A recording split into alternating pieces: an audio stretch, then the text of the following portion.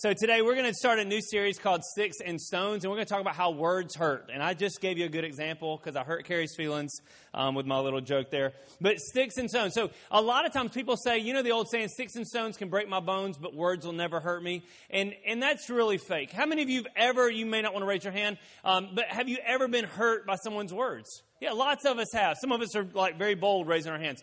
We get our feelings hurt by people's words. Have you ever hurt someone with your words? Yeah, lots of us have. If you're like me and you talk a lot, eventually you're going to hurt somebody's feelings. It happens all the time. And it's one of those things that words really are powerful. And that's what we're going to get into today. As a matter of fact, it's funny how words work, because you move one word here or there in a sentence and it can change a lot of stuff up. For example, we just had the screen about the small groups. And my mom leans up to me and she goes, "My group is called Lunch Ladies, not Ladies Lunch." And I said, "Well, what's the difference?" She said, "There's a difference." And I said, "Are you going to be ladies?" And she was like, "Yes." "Are you eating lunch?" She said, "Yes." I said, "Then what's the difference?" And then it hit me as I was walking on stage. She's doing a small group for lunch ladies, women that serve lunches at schools, right? The problem is, if you're doing lunch for lunch ladies, Mom, they're working during lunch. So you have to think that one through. So if you're a lunch lady today, talk to her and she'll help you out. When I was a little kid, I was really young, and I was obviously. Listen, y'all stop making fun of me. I'm gonna get my feelings hurt.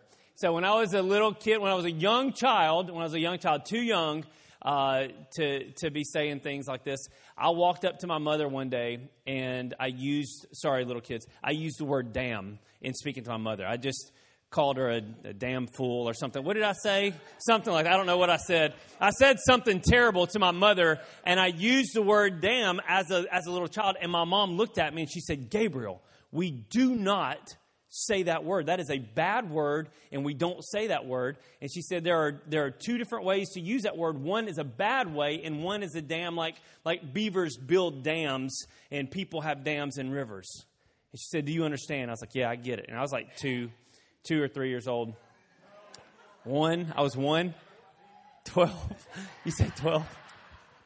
27. Is that what you said? I was a little guy, and so later on, I understood, and so later on we're in the car and we're driving somewhere, and I said, "Damn," again. I was like, "Damn it," and my mom said, "Gabriel, right?" And I said, "Beavers, damn, Mom, beavers, damn." Words are important, and how you use words are important, right?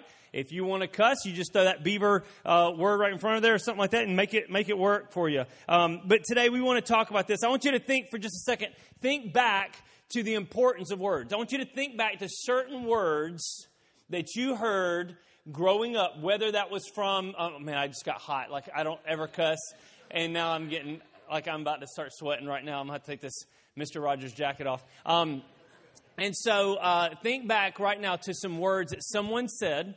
Think about your coaches. Think about your teachers. Think about your parents. Think about your siblings.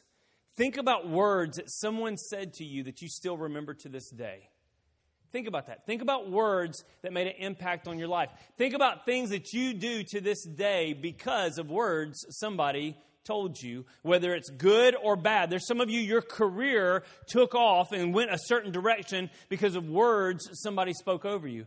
There's some of you that never did things that you probably should have done because of words that were spoken to you. So think about the impact of those words. I'll never forget being a teenager, and my brother, I used to be so skinny. I've shared this before. I was so skinny that I would wear big T-shirts to try to cover up my skinniness. Well, guess what a big T-shirt does? It emphasizes how skinny you are. And I remember one time my brother said, "If you put your arms out, you'd be a kite, and I could fly you outside." I'll never forget those words. I know exactly where I was. We were in Springfield, Missouri. I was in the living room of his apartment when he said that to me. It's amazing the words you can remember over time and the impact they can have on your life. And so today we just want to set the foundation, because I'm going to get into later on how to use your words. I want to talk about later on how to listen to words and what words you need to listen to, and where our words come from. And we're going to get into all of that stuff as we move through this series. But today we want to lay a foundation. And the foundation for today is just the simple fact that my words are powerful. As a matter of fact, I want you to say that. Everybody say this. Say, my words are powerful. Listen, Proverbs 18:21. This is a great verse. This is going to kind of play through the rest of the series with us. It says this: the tongue has the power of life and death, and those who love it will eat its fruit. The tongue has the power of life and death, and those who love it will eat its fruit. In other words, if you take in what someone is saying, you will consume whatever it is that they're saying. You will consume their words, and they'll have impact on your life. And your words have the power of life and death. You need to remember that. As a matter of fact, in James 1:26, it says this. I love this. I just like James. James is probably my favorite book in the Bible. If you were ever to say, what book should I read in the Bible first, I would probably send you to John to learn about the life of Christ, and then immediately over to James to learn the most practical wisdom on how to live a life for Christ, because James is pretty hardcore. Here's what James says in verse 26 of chapter 1. He says, if you claim to be religious but don't control your tongue, you are fooling yourself, and your religion is worthless. Yikes. Yikes. James says you can come to church all you want. You can dress like, Mr. Rogers all you want. You can get up and preach all you want. But if you can't control your tongue, all of your religion is worthless. James is a pretty tough fella. And he's just showing, I'm just illustrating here the power of our words, the power of our tongue. As a matter of fact, a couple of things to think about throughout the Bible, how powerful words are. God created in Genesis chapter 1 using His words. He didn't use His hands. The only thing God put His hands on was when He created man. Throughout Genesis chapter 1, it's all spoken word. As a matter of fact, He either said, God called, or God blessed 14 different times in Genesis chapter 1. God is constantly speaking, and His words create life. Jesus used words all the time. As a matter of fact, He used words to heal. He used words to forgive. He used words to calm storms. He used words to cast out demons. Think about this. Whenever a demoniac would come to Christ, the Bible says He would speak to it. He didn't always put His hands on them. He spoke to that demon, and the demon left. When the storm was rising and the disciples were afraid and they're in the boat and they think they're going to drown, the Bible says Jesus spoke to the storm and the storm calmed down. When Lazarus was dead and buried in the tomb, Jesus said, open up the tomb, and He called Lazarus, and Lazarus stood up and walked out of the tomb. It was His words that were powerful. His words were powerful. There's a little story. I'll use this story as a great example. Luke chapter 5, verses 20 through 24. I'll read it quickly. It says this, seeing their faith. So this is a story about 4 friends, and they had a buddy that was paralyzed. They tear the roof off of a house, literally tear the roof off of a house, and they lower their friend down on ropes to Jesus to try to get him close to Jesus, and Jesus is going to heal this guy. And so here's what it says in verse 20. It says, seeing their faith, Jesus said to the man, young man, your sins are forgiven. Doesn't say He touched the man. He spoke to the man. Your sins are forgiven. And the Pharisees and the teachers of religious law said to themselves, who does he think he is? This is blasphemy. Only God can forgive sins. Jesus knew what they were thinking, so He asked them, why do you question this in your hearts? Is it easier for me to say your sins are forgiven, or stand up and walk? So to prove to you that the Son of Man has the authority on earth to forgive sins, then Jesus turned to the paralyzed man and said, stand up, pick up your mat, and go home. Now, there's plenty of times in the Bible where Jesus heals people by touching them. We get that. I mean, there's one time He spits in the sand and in the dirt and makes mud and puts it on the guy's eyes. We understand that there is physical contact, and that's okay. But there's plenty of times when He just uses His words, when His words are powerful. As a matter of fact, His words are so powerful. He said that if you will build your life on my words, there'll be a firm foundation for the rest of your life. We have to understand that words are powerful. As a matter of fact, words are so powerful, we use our words to get saved. What does the Bible say in Romans chapter 10, verse 9? It says, if you openly declare, confess, use your words, right? If you openly declare that Jesus is Lord and believe in your heart that God raised him from the dead, you will be saved. In 1 Corinthians chapter 12, Paul lists the gifts of the Spirit. He lists 9 different gifts of the Spirit. 7 of those 9 gifts of the Spirit are all about your words. Prophecy and tongues, interpretation, and words of wisdom, words of knowledge. Those are all words. And even one of them that's not about you saying, it says you are discerning, and it says you discern the message that someone else said. All about words. So what are we saying? We're saying words are very powerful. Words are very powerful. As a matter of fact, words, honestly, it's like I would say weapon. Weapon has a bad connotation. Whenever you hear the word weapon, you think of something that's going to hurt someone. When I think of weapon, I think of a gun. I think of a hunting rifle. And I should have brought mine in today, and I totally forgot. And then during worship, I remembered I was going to bring in a rifle. And then I walked out, and I knew that there's a gun in my car. And Perry's got my keys, and I was going to get my keys, and I was going to get the gun. But then I realized it's like a revolver. It's a woman's gun. No. You thought I said it's a woman's gun, like it's a revolver. It's something that only a woman would use. It's a woman's gun in that it was my grandmother's gun. It's actually a literal woman's gun. It's her gun, and I've got it in my car, and I was going to bring it out. But then a revolver, you don't really hunt with, a 32 special. So anyways, the point is, I got sidetracked. The point is this. A weapon, a gun, can be used for a variety of reasons. I can use that gun to hunt deer, not this year apparently, but I can use that gun to hunt deer, and I can bring home food for my family to bring life into my home. I can also use that gun in an evil way to take life from someone else. Now, my whole life growing up, we've had guns. We've had weapons all over the house. And one of the rules in our home was that every gun is loaded. Every gun is loaded. Because my dad's philosophy was always that no one accidentally gets killed or gets shot by a loaded gun. They always accidentally get shot by an unloaded gun, right?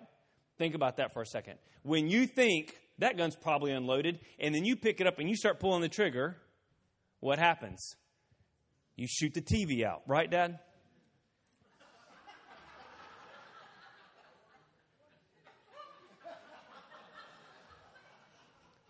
When I was a kid,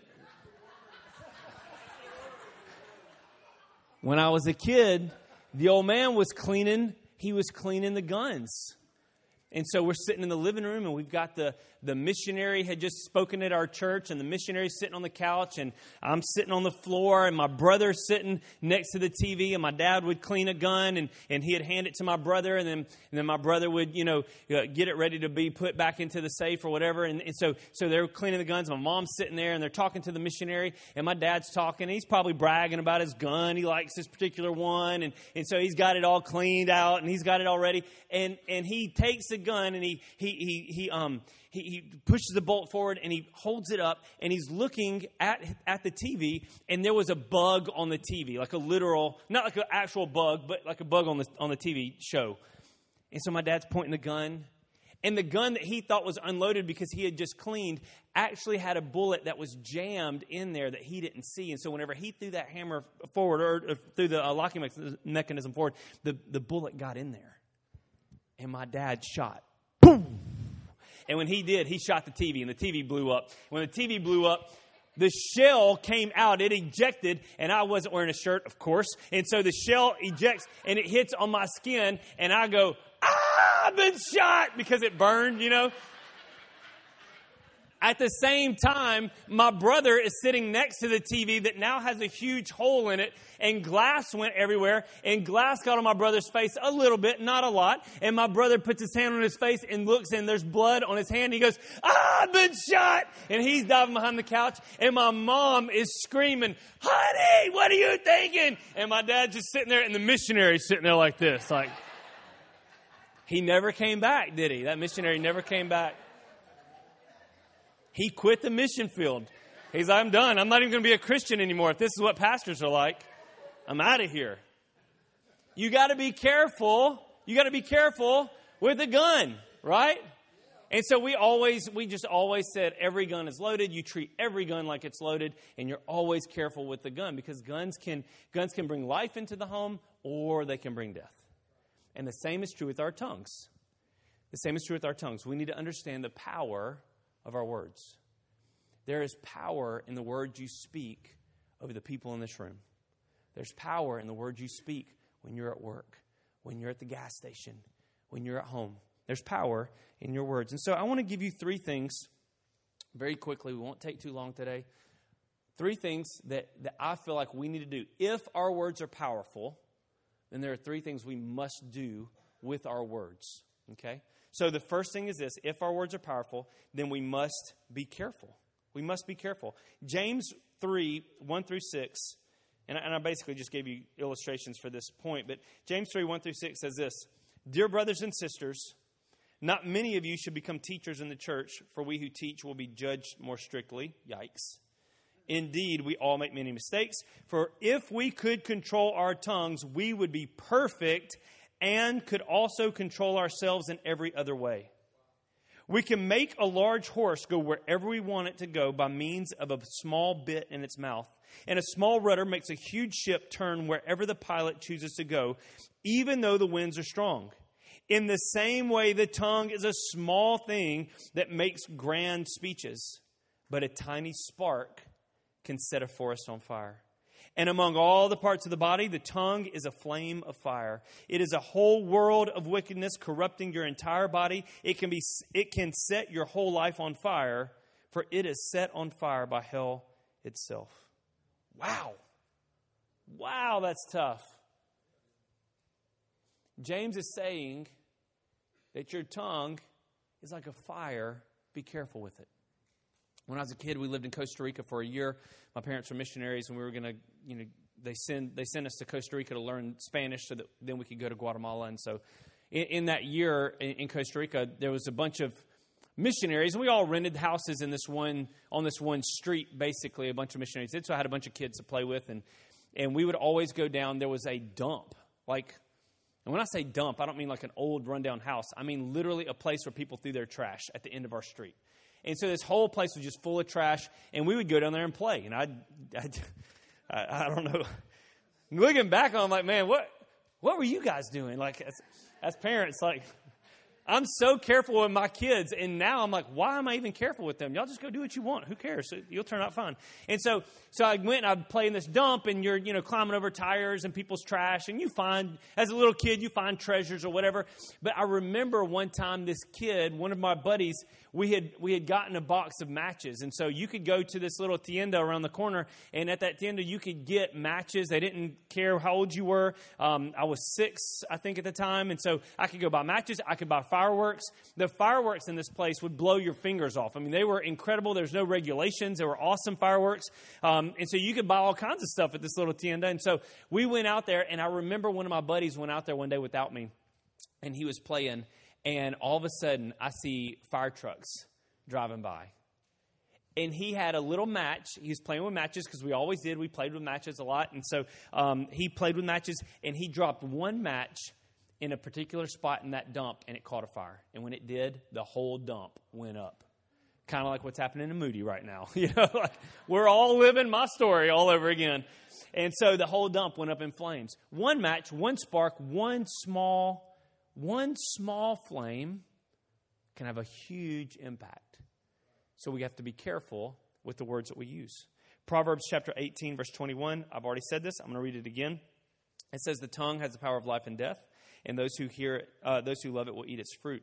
Now, there's this thing called the Midrash. The Midrash is like, for those of you that ever read Bible commentaries, So like there's a Bible commentary I like to read, or a couple of them that I like to read. The Midrash is the Jewish Bible commentary from, back before Christ was born. And so the Midrash is extremely old, and it's what the rabbis would write commentary on the verses that they had read. And here's what the Midrash has to say about this verse. It says, the evil tongue slays three: the slanderer, the slandered, and the listener. The evil tongue slays three: the slanderer, the one doing the talking; the slandered, the one receiving; and the listener, just the one standing next to him. Just anybody around. Think about the power of our words. That it's not just me saying something to Sean. Now, I may be bad because of what I said, and now Sean's hurt because of what he heard, because of what I said to him. But Delisa is on the side, and she's listening. And now she has an evil thought of who I am. Man, Gabriel is such a jerk. I can't believe he said that to Sean.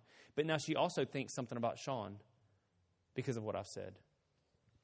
Consider your words. There's a story I like to share out of the Bible. It's in Ruth. And I may be stretching it a little bit. I know it. I get it. I might be stretching it a little bit. But I want you just to listen to the story because I think it's kind of a neat little illustration when it comes to our words. Ruth chapter 1, verses 3 through 5. And I may have put the wrong... No, I did it right. Now Elimelech, Naomi's husband, died. So Naomi is a lady in the Bible. I know we're reading the book of Ruth, and it's talking about Naomi. But Naomi is Ruth's mother-in-law. And the whole book is about Ruth. It has nothing to do with the story. This is just the beginning. It says, now Elimelech, Naomi's husband, died, and she was left with her two sons. They married Moabite women, one named Orpah and the other named Ruth. After they had lived there about 10 years, both Mahlon and Chilion also died, and Naomi was left without her two sons and her husband. So Naomi's this lady, her husband dies, and then her two boys die after they get married, right? And so one time, just for kicks and giggles, I started looking at the names of the boys. And if you look up the names of the boys in Hebrew, Mahlon, his name is derived from the word that means sick or sickness. Chilion, his name is derived from the word that means destruction or annihilation. Isn't it interesting that these boys were named sickness and destruction, and every day when they woke up, their dad said, come on in here, sickness, it's time for breakfast. Hey, destruction, you're doing that wrong. It also means failure, right? You're doing that wrong. What are you doing? Get in here, get out of there. In all their life, all they hear is sickness and destruction, sickness and failure, sickness and death. And they hear that their whole lives. And then what happens to them? They die. We're all going to die, just FYI, no matter what your name is. But they died early. They died early. And I know that's a stretch to say, Gabriel, you're really taking that probably way out of context. And I probably am. But I just want you to think about the idea of what we say to the people around us, what we speak over our kids every day, what we speak over our neighbors or over our spouses, and what we speak over our teachers or our students, and what they hear every day, and what kind of difference it makes later on. So number one, you have to be careful. Number two, if our words are powerful, we must be graceful. We must be graceful. Now, graceful does not mean, ballerina dance around. Graceful here means full of grace. This side of the room got it. Y'all are good. I pointed at y'all, so y'all are really good. This side is just as smart as y'all are, though. I'm not going to put them down. I'm going to have grace. Ephesians chapter 4, verse 29 says this: don't use foul or abusive language. Let everything you say be good and helpful, so that your words will be an encouragement to those who hear them. Let me read that again. It's very powerful. Underline it in your Bible. Highlight it on your app. Whatever you got to do, save this one. Ephesians 4:29. Don't use foul or abusive language. Let everything you say be good and helpful, so that your words will be an encouragement to those who hear them. Now, I got stuck on this word encourage a while back, and even in our staff meeting, we did a whole staff meeting about this, the idea of encouragement and discouragement. I want you to think about this word for just a second, because as I give you grace, right, in my words are graceful. I should be encouraging with my words. What does it mean to encourage someone? To encourage someone just means to give them courage. We think of encourage as, you're doing a great job, buddy. But no. Encourage means to literally, I'm giving you courage to do something. Discourage means I am taking courage away from you. And what happens when I pull courage away from you? Only one thing fills that void, and that's fear. So with my words, I'm either going to be encouraging you or discouraging you. And Paul says we should use our words to encourage. Now, you think about that. You think about let's take a kid who's wanting to try out for a basketball team or a football team or whatever the case is. If you're always telling that kid you're not good enough, you'll never make it, right? If you're always telling that kid that they're never going to be, you can't shoot, you can't run, you can't pass, you can't do whatever the case is, what we do is we are taking courage away from that kid, and then we wonder why that kid doesn't want to go try out for the team. Why? Because they're afraid. Because they have no courage.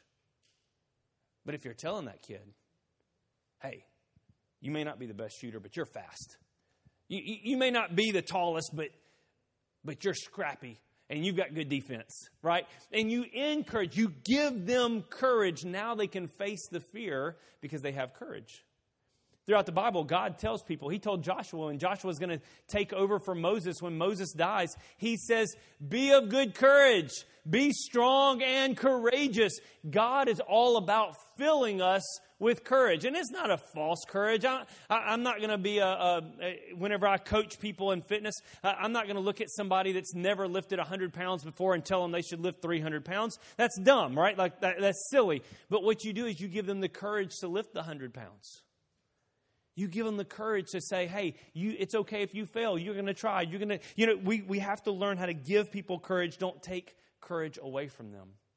I remember coming up, and I'll talk about this more. I'm trying to save some of this stuff because there's another message I want to preach on how we receive words, right? And so I'm not going to get into this too much yet. But I remember coming up in life, and I was always compared. As a pastor, my dad preaches and does an excellent job. He's an excellent preacher. And my dad was always a pastor when I was growing up. And I was always compared to my dad.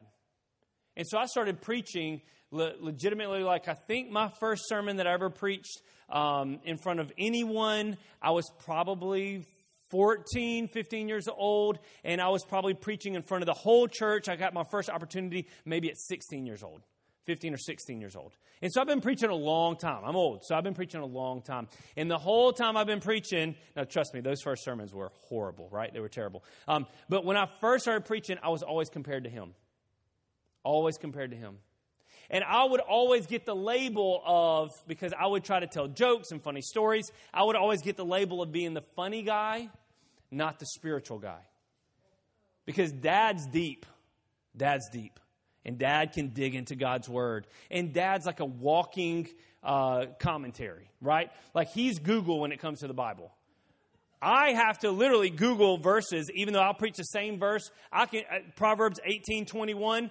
Listen, if you ask me tomorrow what verse I preached, I can tell you what it said. I won't be able to tell you the reference. I never remember it. But I remember coming up, always getting labeled the funny guy, not the spiritual guy. And so whenever it came time, when I felt like I should preach certain topics, I wouldn't preach them. I wouldn't do it. I wouldn't touch anything on the Holy Spirit because the Holy Spirit is too deep and I'm not spiritual enough to preach on the Holy Spirit. I'll leave that up to Dad. Think about that for a second. What happened? I was discouraged, even in my gift. I was discouraged, and so therefore I didn't have the courage to preach on something that I should have been preaching on. And so people would say, well, why didn't you preach on this? And why don't you ever preach on that? And internally I couldn't tell them I'm too afraid to preach on it because I'm not good enough.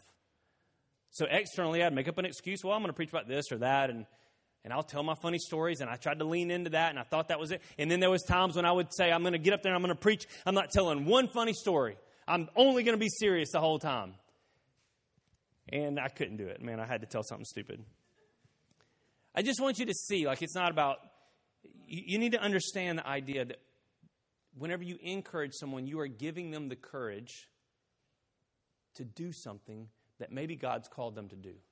But if you continually discourage them, you are drawing the courage out of them, and now they're not going to do what God's called them to do. And so it's important that we encourage. John 16:33, the Bible says this, I've told you all this so that you may have peace in me. Here on earth, this is Jesus speaking, here on earth you'll have many trials and sorrows, but take heart because I've overcome the world. Now, we just sang the song, right? We just sang the song, and Pastor Jonathan and I didn't collaborate on this. We just sang a song that says, take heart, take heart, take heart. This is where it comes from. But listen, this is so cool to me. None of the translations that I use in preaching that are on the computer back there use the word take courage. Although, if you look it up literally, instead of saying take heart, it says take courage. Everybody else says take heart. But it's a word that means tharseo. And here are the words that this word means. Take heart means empowered with a bold inner attitude. Radiate warm confidence. Unflinching, bold courage. When Jesus says take heart, he is encouraging us. He says, yeah, things might get bad, but listen, you can have courage in the face of every storm. You can have courage in the face of every trial, every situation. Why? Because I've already overcome the world. You can have courage. Jesus is trying to encourage us, not discourage us. Even though he just said things are going to be really bad. That's discouraging. If I were to just get up here and tell you, hey guys, listen, life is going to be hard. Life is going to be hard. You're going to fail at a lot of stuff. Marriage is going to be hard. Kids, they're going to be very hard. Life is hard. Being a boss is hard. Being a leader is hard. Being a coworker is difficult. If I told you all that and just walked off the stage, you'd be like, man, I'm very discouraged today. But Jesus comes back and says, but take heart. Be encouraged. Have a bold inner courage. Why? Because I've already overcome everything. I've already fought the battle for you. So are we giving people courage to accomplish? Or are we taking courage away from them, leaving a vacuum for fear? Think about this as a pastor, myself as a pastor. Am I encouraging you? As a leader, are you encouraging other people around you? As a manager or a boss, are you encouraging or discouraging? As a parent, are you encouraging your kids? As a spouse, are you encouraging your spouse? As a sibling, as a coworker, as a coach, as a mentor, are we encouraging those around us? And listen, if you're not a mentor or a leader or a boss, are you encouraging those above you? Because let me tell you, that's a big deal. That's a big deal. I don't do it for this, but there's a couple of people, and one of them, she doesn't go to church here, so I'm going to talk about her. But whenever I coach at the gym, there's this lady named Nancy, and every single time I coach her, I don't know if I've done a good job or a bad job. It may have been the worst class in the world. Who knows? But every single time, Nancy will come up to me and she'll say, Gabriel, thank you for a good class. And man, it means so much to have someone say that. Why? It's encouraging. She doesn't have to do that. I'm the one that should be encouraging her. I should be encouraging her. Nancy, you did a great job on your squats today. You did an awesome job on your shoulder overhead, whatever the case is. But she's the one encouraging me. So let me just tell you guys, and you guys that are students in the room, encourage your teachers. Yeah, but they're over me. Encourage your teachers. You want them to be a better teacher? Give them courage to teach you. But if you continue to discourage your teacher, then they're going to be afraid to teach you. They're going to be afraid to say certain things to your class. So learn how to encourage your teacher. Encourage your boss. Encourage those above you. It's important that we encourage. The last one is this. I know we got to go. Be faithful. Be faithful. So we have to be careful. We have to be graceful. And we have to be faithful. James 3, 9 through 12 says this. Sometimes it praises, talking about the tongue, sometimes the tongue praises our Lord and Father, and sometimes it curses those who have been made in the image of God. And so blessing and cursing come pouring out of the same mouth. Surely, my brothers and sisters, this is not right. Does a spring of water bubble up out both fresh and bitter water? Does a fig tree produce olives or grapevine produce figs? No. And you can't draw fresh water from a salty spring. Listen, we have to be faithful with our words. Be consistent with your words. Don't be that person. Don't be that parent. And listen, I feel like sometimes I struggle with this. That sometimes I can be very sarcastic. I can be very joking all the time. And then all of a sudden, we shift gears real fast and I'm being very serious. Have you ever had somebody shift gears real fast on you? I was in Finland one time for missions trip, and I got in the car with this teenage boy, and his parents were our home openers, and the teenage boy was driving us around, and all the streets had snow and ice on them. Every single one had snow and ice on them, and they just know how to drive in that. In Alabama, we would be like, I'm staying home for the next 3 months. Like, we wouldn't have gone out on this stuff. But this kid knew how to drive, and he's in some Toyota Camry or something, and he's driving around, and he says, watch this. And anytime a teenage boy is driving and they say, watch this, you may as well buckle up, put your feet up on the dash, do something, because you're about to get hurt. And so we are driving down this street, and all of a sudden, he pops the emergency brake and cuts the wheel as hard as he can, and that car got sideways. And so we're going down the street looking in the front doors of the houses now, you know what I mean?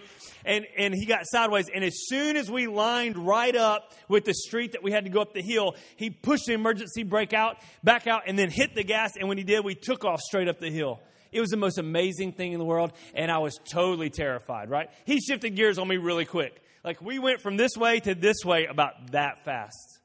And we do that with our words. We do that with our words. And that's why we have to be careful. Whenever you're leading a small group, we've got all these small groups starting up. Whenever you're leading a small group, you can't be in your small group talking about all this spiritual stuff, and then you go out back and you're gossiping. And you're talking bad about your wife, and you're talking bad about your kids, and you're talking bad about your boss, and then you get back in small group, or you get up on stage and you grab a microphone. That's why I said a cuss word earlier. That way, if I get off stage and I say something, then you're going to be like, yeah, that's who he is. Just kidding. I don't cuss. And so it's important to understand that we've got to be consistent. Be consistent.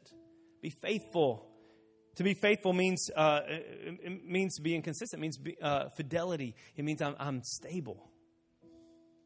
Here's another thing when it comes to our words and why we need to be faithful with our words. This is a hard verse. You ready for a hard one? You ready for me to pull the emergency brake on you real quick? I don't like this one. I didn't want to preach this one, but I'm going to put it in here anyway. Matthew 12:36. This is Jesus speaking. Jesus says this, and I tell you this, you must give an account on Judgment Day. It doesn't say you must give an account on Judgment Day for every website you looked at. It doesn't say you're going to give account on Judgment Day for every person you cheated. It doesn't say you're going to give account on Judgment Day for all the times that you went out behind the school and smoked a cigarette, or whatever the case is. It says you're going to give account on Judgment Day for every idle word you speak. The word idle there means lazy, thoughtless, unprofitable, or injurious. What am I saying? I'm saying even Jesus keeps track of our words. Now, last week we talked about grace. I get it. Like, I'm not trying to put legalism on you at all. I'm just trying to help all of us see the power of our words. Our words are powerful. Our words are so powerful that God pays attention to what we say. That's important. Let's end the message. We'll end with one verse, Luke 6:45. Here's what Jesus says. Jesus says a good person produces good things from the treasury of a good heart, and an evil person produces evil things from the treasury of an evil heart. What you say flows from what's in your heart. So today, if you're having a problem with your words, chances are it's not a word problem, it's a heart problem. Chances are it's a heart problem. Can I confess another story about myself? My wife and I have a little bit of property. And our goal is to build a house. And it's her dream. She wants to build a house so bad. She's in kids right now, so that's why she's not in here. But she wants to build a house so bad. And honestly, if we're being really honest, and she and I have had this conversation, I'm not giving you something I haven't given her. When I look at it, like we've taken our plans to a builder, and I look at, and he gave us a price back, an estimation back, and I looked at that and I was like, there's no way on God's green earth that we're going to be able to ever build a house. I mean, there's just no way I can afford to build this, and then the economy's going to crash, and building supplies are up, and labor is up, all this, and my brain goes into this place. And I call it, here's how I justify myself. I say I'm being a realist. But if I'm being honest with you, I'm being anxious. If I'm being honest with you, it's a little bit of fear. Yeah, there's some reality in there, but there's some fear in there. And so we had this conversation my wife and I did a while back, because here's what happened. Every time she would bring up the house, I would always bring up something negative. Every time she'd bring up something positive, I would always bring up something negative. And listen, I got to thinking, I'm just saying these negative things because I'm trying to even the battlefield here, right? Like, she's doing all this positive. I've got to bring something negative to bring it back down. And I realized one time, it wasn't a matter of the house. It wasn't a matter of the economy. It wasn't a matter of my brain trying to be smart. It was a matter of my heart had fear in it. And so every conversation we had was filtered through a heart of fear, not through a heart of hope and promise, faithfulness. So today there may be some of you in the room and you're saying, I've got a word problem, and really it's a heart problem. Maybe there's some fear some courage that was taken from you as a child, that was taken from you even as an adult. And now all of a sudden everything you speak from that heart of fear. Maybe there was some pain that's in your life, and now every time you talk to someone, if things are going good, you can't help but sabotage it because you're speaking out of this defense mechanism, and every word you say is out of this defense mechanism.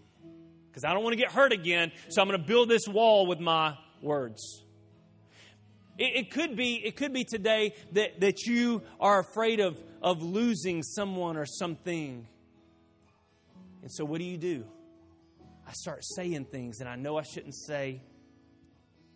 Maybe there's some pain from something else, but whenever your spouse brings something up or your kids bring something up, have you ever noticed that if you talk to your spouse a different way than you talk to the people, the women at your job or the men at your job?